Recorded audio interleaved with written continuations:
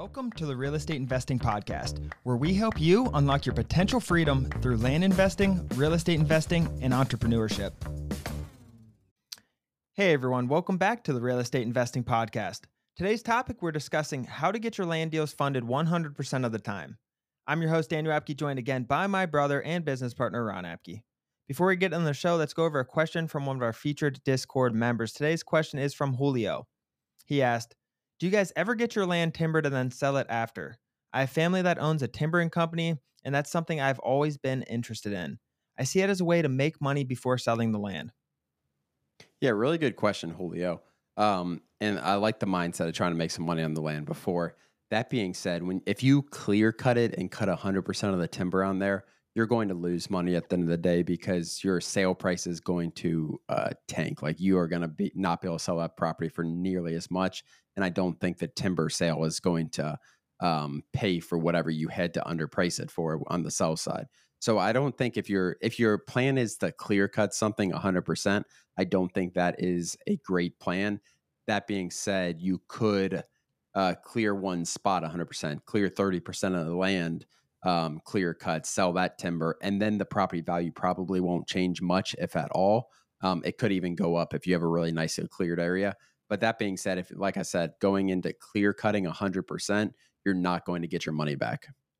Yeah, or select cut it where you don't take out 100% of the timber. Because what happens, guys, after you timber, I don't know if you guys have seen pictures of what a timbered piece of land looks like, but if they 100% clear cut it, Ron, it's extremely ugly to end buyers. There's timber everywhere. It destroys a lot of the land. Select cutting is where they go through, try to keep the ecosystem alive, take certain pieces of it strategically, and you can still make some money without destroying the land and then profiting. So you got to look at what you're going to get and what it's going to sell for and how much that's going to take away from the final sale price and then make a decision based on that.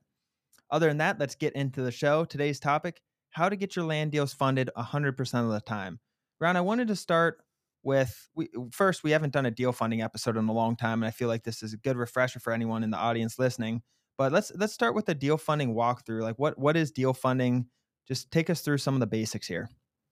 Yeah, so basically deal funding is like one person finds a deal and does not have the funds, does not have the means to buy the property. So they look for an investor, essentially, a deal funder, a partner in this deal. And there are a lot of different relationships with this. When you find a deal funder, when you get that, are looking for money for a deal. But that being said, the basis of it is a person finds a deal and then is looking for money. That becomes the deal funding investor relationship. One person is the money side, one person is the deal finder, and we call them the manager on this.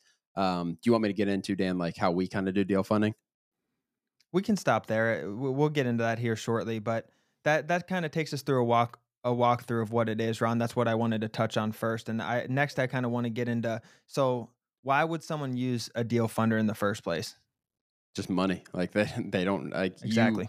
We have people come into our program with $5,000. We have so many people, and I love it because they're going after big deals. These people come in the program with $5,000 for marketing money, and that's their mindset when they come in. I have $5,000 for marketing money. I want big deals. And we have people whose first deals with very little money in their bank, their first deal is $150,000. They find a great partner, a great deal funder, and make a ton of money because they're going after big deals. And there's both some pros and cons with deal funding. Obviously, if you don't have money, you're going to need to use it, but there's pros and cons as you scale to using it, and that's what I wanted to get into. We're going to touch the pros and cons real quick. Obviously, the pros, Ron, like you said, it's money, right? And it's a fairly easy way to raise money, and it's a way you can scale your business. There's tons of deal funders in the community. Yeah, absolutely. Like I think that's the biggest pro and it's also that long-term relationship, guys. Like you're building a really good relationship with someone who has money. And if you kind of nurture that relationship, which I'm sure we're going to get into, like it can build really, really successful relationships in and outside of land with those money partners. The most underrated pro and one of the most important pros, Ron, is risk. Essentially, when you're managing the deal, you find it, you take it to a deal funder, the investor puts up 100% of the money, they're putting up 100% of the risk as well. You don't have any, your house isn't collateralized, you don't have anything to where if the land doesn't sell there, you're not going to have your home taken or your car taken or anything like that. There's virtually zero risk with deal funding. And I think that's one of the most underrated. Traditional deal funding has 0%, like zero risk. Yeah, when we say traditional deal funding, guys, this is a profit split. So I find a deal for $50,000. I think it's worth 100. I bring it to Daniel. Let's say Daniel has $50,000. He pays for the deal. I'm responsible as the manager in the deal. Daniel's the investor. I'm responsible. The manager is responsible for selling the property. And then there's a profit split on the back end. It varies based on experience. It varies based on the deal. It varies based on time frame. But that being said, I don't owe Daniel monthly payments for interest. I don't owe Daniel anything if the property doesn't sell. He'll eventually take over 100% of the property, but there's very little risk, like Daniel said, in from the manager side, the deal finder side. Yeah, exactly. And it's not one of those things where like the underwriting process when a deal funder's underwriting you in the deal, they're looking at the deal as one deal essentially, Ron. They're not like looking at your debt and looking at your credit score and looking at all these other things, right? They're looking at the piece of land and underwriting the piece of land while keeping you in mind. Hey, is this person active in the community? Do they know what they're doing? Do they have deals under their belt? And they take the combination of the land and the manager and kind of write up their own. Everyone does it a little bit differently, Ron, but they make a decision based off those two things. Some of the cons of deal funding, Ron, like you said, it's obviously less risk and you can scale with it tremendously. The one of the cons is it can be more expensive. Yeah, I think risk and expensive money kind of go hand in hand, and they kind of push against each other. As there's less risk, the money is typically going to be more expensive, It's like and credit that's what you cards. get. What you say? Yeah, exactly. That's very typical with deal funding. Like when you have very little risk or no risk really in losing a significant amount of money, the deal funder who puts in that $50,000 has all the risk in the world if something goes sideways. You don't have any money in the deal. You could lose your interest in the deal, but other than that, financially, you're not. There's no real risk to you. So that being said, mm, it is more expensive money typically, Dan. Exactly. And I do want to get into the typical funding splits like what we see as you guys are new. We see 50-50, 40-60. Those are fairly typical when you guys are new. And it's also based on time, Ron, correct? Yeah, absolutely. Like if you sell something in the first 30 days, it's going to be a lot cheaper than if you sell it after 7 months, in terms of the profit split amount. So, and keeps people selling properties fast. Like that pushes people to try to get things under contract fast, and be urgent with that. It's a win-win. It's a win-win for the investor. It's a win for the manager because they get a bigger split. Exactly. Let's just talk about overall. So say someone's even coming in with $100,000, Ron. Mhm. Why is funding important not only to the people coming in with $5,000, but also the people coming in with $100,000? Because I mean, like $100,000 can get you somewhere, but that also could be one deal and you're out of money all of a sudden. That could be two deals and you're out of money. That could be your first deal, like I said, could be $150,000 and you need to find deal funding. If you're doing this business how we teach this business, which is to scale to build a real business around land investing, around what we're doing, you're going to run out of money. You're gonna need deal funding relationships at some point. I don't know anyone in our community who doesn't at some point reach out. Maybe you're picking and choosing deals you use for deal funding, but that you're going to run out of money at some point. Yeah, exactly. I mean, we teach the way we teach, Ron, you always want to be acquiring more than you're selling because we're scaling up the business. We're upping our mailers, we're upping our text, we're upping our marketing. We have 3 properties we're acquiring. Oh, we only have 2 we're selling on the back end. And another way you can look at it is I have $200,000 of properties I'm buying. I have $100,000 I'm selling. That acquisition side is going to keep building up and building up and building up. And there's always a delay from the time you acquire to sell. So when you're growing, you naturally need more money on the front end to buy properties than you're going to be getting on the back end selling just naturally. And you're going to have times, no matter how much money typically you're coming in with, unless you have, millions and millions and millions of dollars, you could probably swing that. But you're going to run out of money eventually is what I'm trying to say. Let's talk about, Ron, you touched on it a little bit earlier, the long-term relationship aspect of things. So money's more expensive at first because it's more risk on the investor. Let's just put it that way, right? It's more risk on the investor because the manager's new. The Since they're new, there's just higher risk on both sides. So therefore there's higher money. But let's talk about that long-term relationship after they do deals successfully with you, they're working hard. Let's talk about that a little bit. Yeah, I mean, I think that's one of the best things about this is, I mean, it's really any investor relationship is once you build that trust and you can get the money back for the investor, you can make them solid returns. Your money's going to get cheaper with them.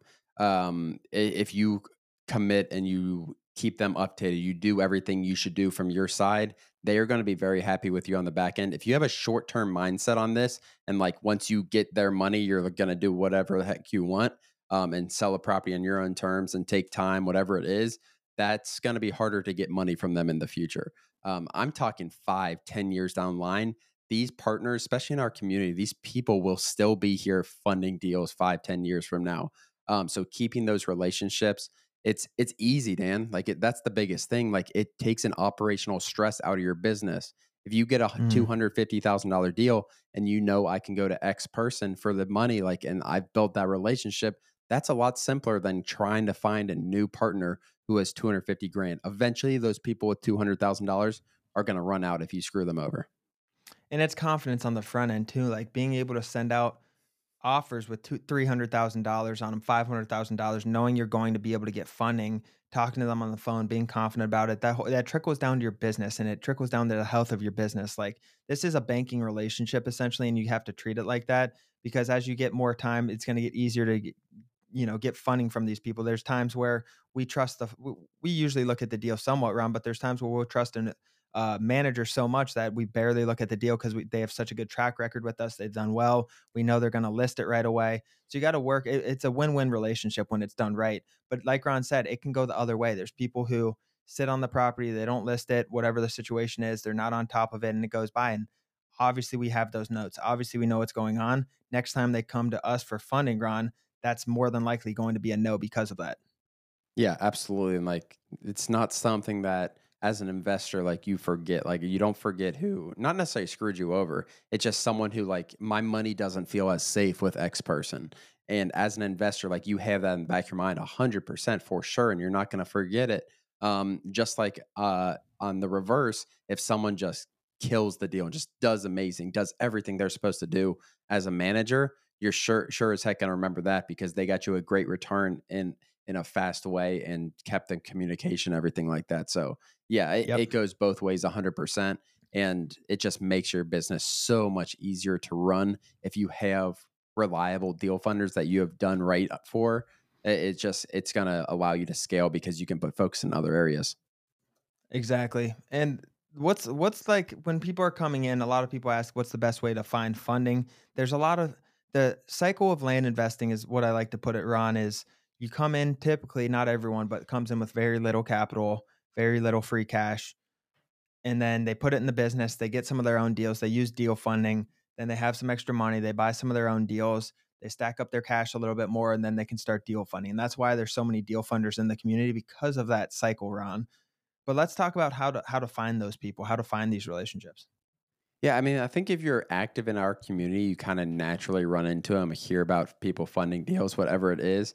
I think that's the best way for it to be a very natural relationship. Whether you've talked to Daniel and I a few times and then have a deal for us to fund, or it's someone else that you've had a relationship with, I think it just comes to community.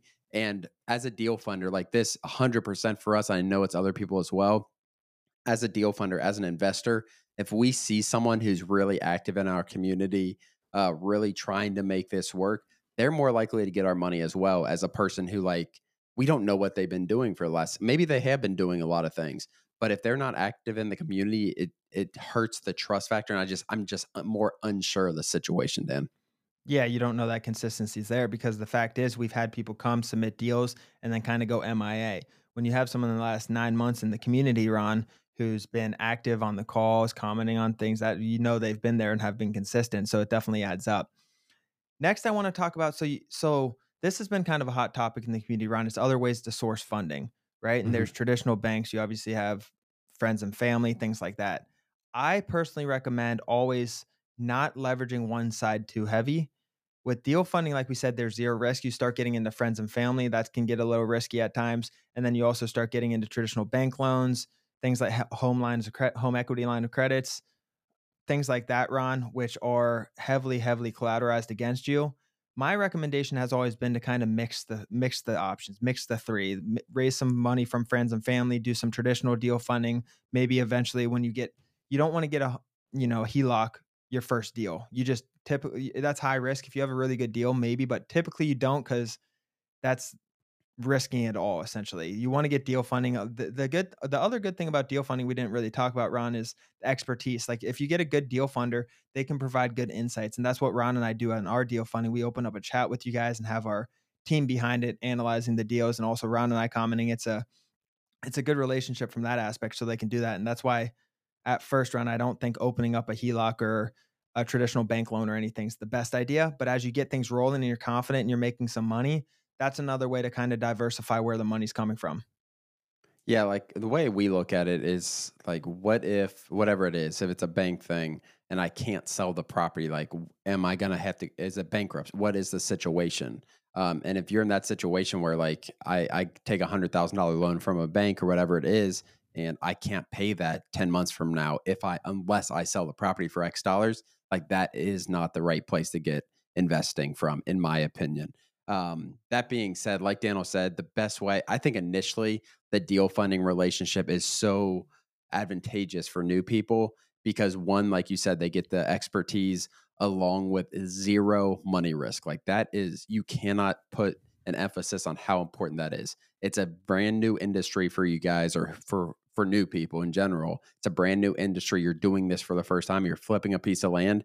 If you can get something that has zero financial risk on you, I don't know. And such a big upside. I think it's a great thing for people who are doing their first, second, third, fourth, fifth deals, honestly.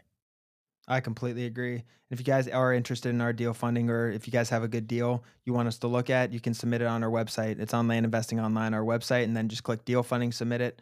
Ron, I don't have too much more to add. I think we covered a lot here. No, I think it's really good, guys. Just like we talked about, just kind of think about your different options when you're getting those deals. Don't over collateralize anything. Balance everything out. I think it's important, and you can scale with deal funding. You can scale with bank funding. You can scale in a bunch of different ways, but you are going to need those relationships. Like keep that in the back of your head. If you have $200,000 in the bank, it's not going to always be there if you're doing this business because there's so many big deals out there, and you're going to need those relationships. I mean, I personally know people, Ron, who have only done traditional deal funding. It was I talked to a guy I remember a couple years ago who's only done he really does 50-50 profit splits, traditional deal funding. That's all he does. I think he was divorced. He didn't want to raise any outside money or anything like that. He just gave away half his profit and he was scaling his business like crazy. And I thought that was a really cool thing also.